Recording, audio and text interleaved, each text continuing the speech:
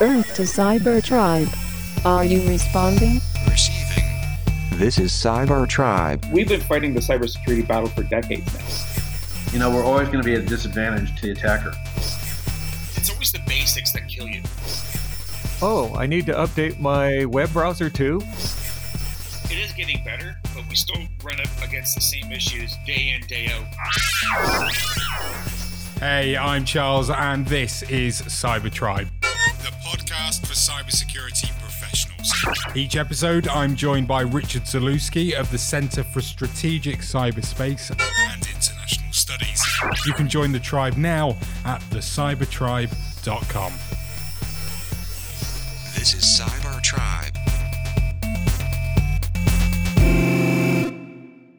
Smart tech isn't new, but we are welcoming more devices into our lives every year. We've got to the point where teenagers can't comprehend what life was like for people without a mobile phone.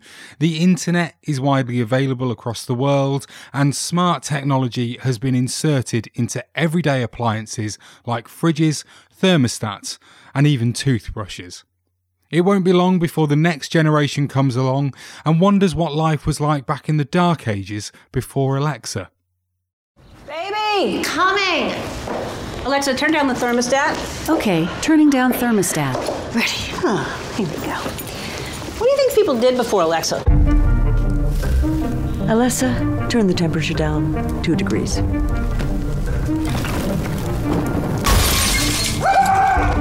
Thank you, dear.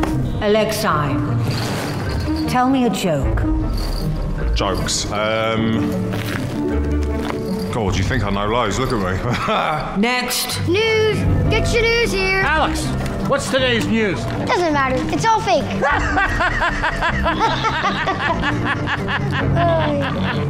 Al, play that song I like. Al, next song. Alexei, tell us something interesting. Okay. The Earth is flat, and a witch stole his pants.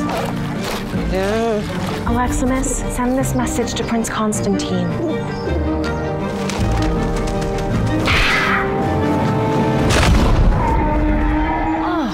Alicia, remind me to delete those tapes. Yes, Mr. President. I ain't deleting. Yeah, I don't know what people did before Alexa. Alexa, play my favorite song. Okay, so that advert from Amazon in 2020 is clearly a bit of a joke, but it sums my point up perfectly. The Internet of Things isn't going to go away, and while there are definite positives to smart tech devices, there are a number of negatives too. I'm Charles Commins, and on this episode of Cyber Tribe, we're taking a look at the good, the bad, and the downright ugly of IoT. Joining me and Rich Zalewski today are Bob Carver of Verizon, cybersecurity evangelist at Chuck Brooks, and from the Center for Strategic Cyberspace and International Studies, Director for Research, Henry Hu. So let's begin then. Bob, this one's for you to start us off, please. What are the good elements around the security of current home IoT devices? I think when the IoT vendors started forcing a password change when you set up the device, too many of them allowed for keeping the default password. And that's what caused a lot of the issues. Also, as we move forward, I think we're forcing well, not forcing, but have the option of do two-factor authentication. So forcing decent passwords, and then the two-factor, I think, are the two things that general consumers can use. Does anyone else have anything else that they'd like to add with those? Yeah, I think overall that going back a few years when cable modems and things and DSL modems were being installed in people's houses, I noticed just in my neighborhood, just walking around with my phone, you can basically connect up to anybody. and it was wide open. But now, when you browse your local network, everything's locked down. Ironically, we were driving in the car coming back from groceries, and I actually hooked up to the bus that was next to me on the highway, and I was able to watch a TV show. I was just trying it, and I was able to hook up with no authentication, nothing. So, it's just hanging out there. But as I was just mentioned, things are changing. So getting the authentication in place and things like that, it's a big step. It's always the basics that kill you. I think everybody can agree on that. That's the one thing that always comes back and just kills you on some of these things. Has anyone else got any examples of when they've been next to a bus or on a train or anything like that they've been able to hook onto the Wi-Fi or anything that wasn't of the actual thing that they were riding at the time? Well, yeah, it's happened several times for me, usually going back from DC and New York.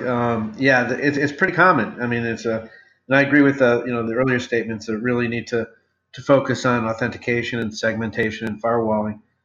Because of those vulnerabilities.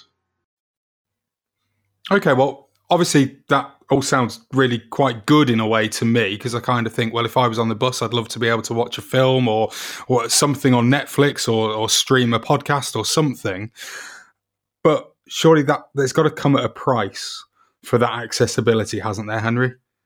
Yeah, actually...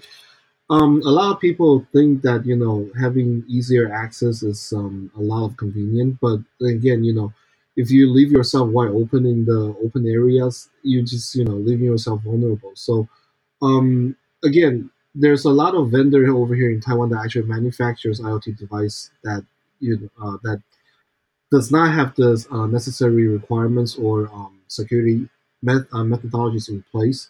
But right now, it's also changing with the landscape because, a lot of people are asking for more secure environment. And like we always been finding out, there's a lot of IoT devices that's hackable, and it's always been the case.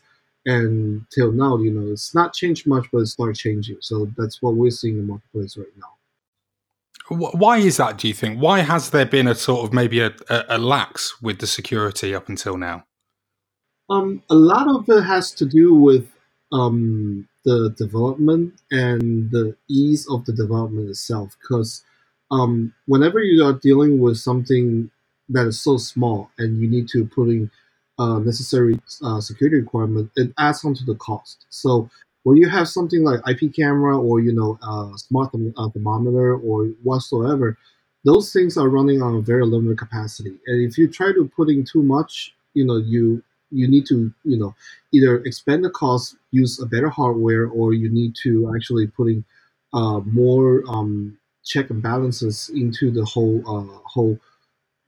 into the device itself, and actually try to limit people not being able to access it. And the other side is that, when you need to do troubleshooting or you need to do tech support, they leave a lot of backdoors behind that is not being mentioned. So quite a bit of the devices that we see on the market right now still have those backdoors, and even with those that has supposedly proper security built into them, they still are having the same issue of being hacked, because there's always some parts of it that might be oversighted or not being able to be looked at carefully enough. And we actually run quite a bit of a contest over here to see how many devices can be hacked, and there's actually quite a bit. And there's a real fact that there is no IoT devices out there right now that cannot be hacked. So not trying to paranoid or scare anybody, but that's just the fact of the matter right now, unless more are being brought into places in terms of specifications or in terms of the security requirement that comes into the whole picture. And that's what Thesis is actually trying to focus right now on, to bring more of this awareness and more of the wholesome ecosystem in terms of security, in terms of how you manufacture, or in terms of how you implement IoT devices in your environment, or to vendor, or to your home. That's what we're trying to do for the moment. Bob, at Verizon, have you noticed your customers actually asking for more security, or is it something that they're not really concerned about? I think a lot of them end up expecting it, especially on a consumer level. A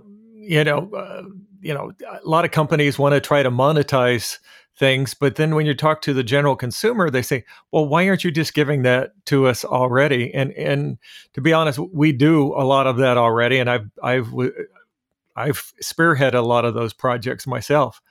But on the when you're talking about commercial clients, I think they have a better understanding of, that security does cost, and they're willing usually to spend extra to make sure that their systems are secure. I mean, that is very good to hear, isn't it, Chuck? I mean, you wouldn't expect to have a commercial outlet turning around and saying, "Do you know what? Security doesn't matter. Let's just sell." Yeah, that's true. I mean, I think it's part of the greater cybersecurity problem. I think that's the general public has been slow to react. They say, another breach, or it's not me. So I think the problem with IoT is that you're dealing with a lot of diverse technologies and multiple protocols, and there's a lack of understanding by the public. And as Bob said, it's different with business and companies that are involved in areas of security. They have an understanding of the vulnerabilities, but it's an educational process, and there's nothing really, since there's no really global standard or best practices yet evolved in IoT. It's going to be partially an educational process, just like cybersecurity is, to get people aware of what the problems are. Rich, is there any sort of timescale on whether this is going to come into place, these standards? I think right now it's a bit of the Wild West out there. It's just to jump back a bit, like some of the comments were really good that we just had. And I think one of the nails on the head that was just hit was basically the way IoT is exploding onto the market. Even a few years ago, you didn't hear about a lot of things like the Google Home and all that, that whole area.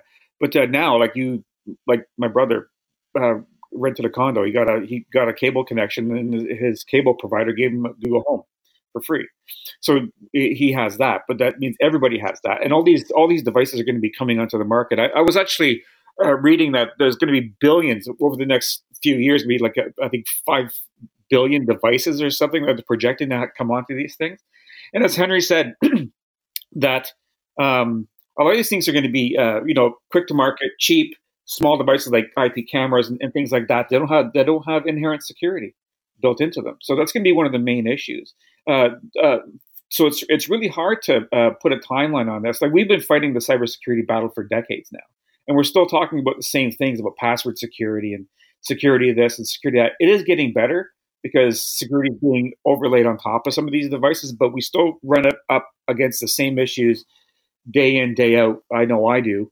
When I talk to people at conferences and things like that, we have this issue. Well, we had that issue 20 years ago, and it's still coming up. So it's hard to project forward. I think it's going to get better. I think consumers are demanding that, when I get my device, it should have some sort of inherent security level. And I'm sure vendors will come up with, you can buy the extra, like was mentioned with the commercial clients. But I think it's going to get better. But we're still going to be behind the curve on a lot of security issues out there. It's just inherent. Who do you lay the blame with then for that? Because you could argue that maybe it's if consumers didn't buy the products that didn't have the security, then the companies that make them would start to put the security in because they're not going to make any money otherwise. But the consumers are obviously going to do it. So therefore, does it fall back towards the manufacturer? I think it's always going to lie at the manufacturer's feet because they're the ones deploying devices, and they have to sort of take some sort of due care into these things. And if they don't, then I think they're running the risk of alienating clients. So if you're launching a new product and all of a sudden it shows up on the news, it's been hacked this way, that way, and every which way, because of a very basic security flaw, then you're going to lose a lot of trust in the consumer base, and then you're pretty much done. Versus a company that, you know what to say, no news is good news. So I think if you're working on a new development for IoT and you launch it out there and it's sound to a certain point, and that it's not going to wind up in the news, then you're kind of there. But I think really it lies at the consumer's feet, because not everybody's fluent in cybersecurity and what has to be done. Especially the older generations out there, like the people getting into the 70s and in that area, who still want to use the technology, and some of the IoT devices really enable things. Like my mother, she's 90, but she has the Google Home, so she could turn her lights off and on and set her thermostat without getting up. That's great. Should she be aware of cybersecurity? Absolutely not, because she doesn't have even the concept of what it is. So I think at that level, it's always going to fall at the feet of the people or the companies providing the services. Is it maybe fair to say, Bob, that customers or people like me, for example, just don't really think about the security until something happens and that is in the news? That's actually the point when people start going, oh, actually, yeah. Absolutely. And as Chuck knows, since he's a Ring owner, Ring has been in the news here the last several weeks. But one thing I will have to hand it to Ring is they offered a way to put in the two-factor authentication, and they put it on their website for people that own these products, so they can add that extra layer of security on their products. So I think that's one of the key things is to look for vendors that are going to be backing their product, that are going to be doing updates to their product and stand by their products, instead of just going with the first vendor or the one that's the cheapest vendor, but one that actually stands behind their product to be able to make it secure over time. I mean, Chuck, if you're a Ring owner, as Bob has just said there, then do you think if you weren't working in this field, that you would have bought that product and given a second thought to the fact that somebody could maybe get into it? I think if I wasn't, I probably would not even pay attention. And because I only base it on people I talk to that are sort of outside of the cybersecurity realm, and they have, they just like they plug in a refrigerator, they don't think about it, and and it's right. I mean, unless, because unlike a smartphone, you don't get direct firmware updates. You have to plug in your phone. But with devices, like Ring and others, you rely on the company to sort of be able to publicize, and like they said, put it up on the website. And so I think maybe that will be more of the rule rather than the exception with companies in IoT, where they don't have necessarily a direct understanding of what may happen to a specific device, but can provide alerts. So I think it's incumbent upon all people now who are ready, consumers in this tech era, to be deeply involved in all their connectivity, in understand what the implications are if they get breached. Okay, so in my house, then, I haven't got a Ring, unfortunately, but we do have a smart thermostat, and I can obviously control that from my phone. But when an engineer comes to do like the annual sort of checks, he can log into that thermostat, but he doesn't do it through my phone, and he doesn't actually do it through the thermostat itself either. He sits there with his, sort of very bulky looking laptop and logs in from there without any need for knowing any of my credentials for it. If it's that easy for them, then it's going to be easy for someone with bad intentions to get into it as well. Am I right? No, you're not wrong at all. I mean, it's the same again as cybersecurity. It's much easier for the more sophisticated hackers to basically pick the low-hanging fruit. And there are, that's why, a layered defense, authentication, as much as you can do is always helpful. Of course, changing passwords, but we're always going to be at a disadvantage to the attacker.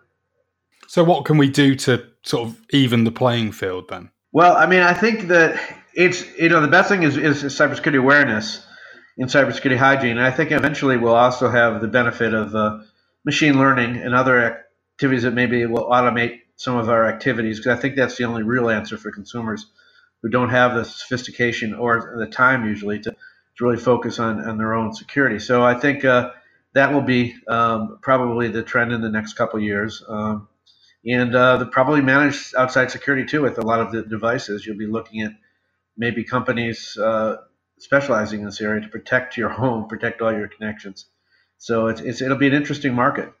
Bob, is there anything that Verizon do at the moment to sort of let their customers know what they should be doing for their IoT security? Yeah, I think they have some general updates via marketing type things where keep your antivirus up to date, keep your browser up to date, keep your operating system up to date, look for suspicious emails or suspicious websites, just more of a general educational type of thing that and I think people don't always remember. I mean, there's so many people that I know that I need to update my web browser too, not just my operating system. There's a lot of things like that. Or, I need to update my home router, by a security update. I think it's just a lot of those type of general things to be able to help the general public understand that they may have to take an active participation in the security of their own home networks and IoT. Rich, as an analyst, what's your sort of response to the original question about bad actors being able to get in just as easily as the actual manufacturers themselves?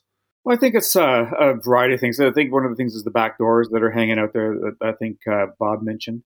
But I think it's a real issue, again, that's been just going on for ages. But we're going to have to take a much more layered approach to what cybersecurity should be. And people are going to have to take ownership of it. But again, we got challenges with some of the people who may not be fluent in what needs to be done. And sometimes they just bypass stuff. And that's where you start having the issues where, I'm not going to, like my Mac comes up, it goes, it's time to apply a patch.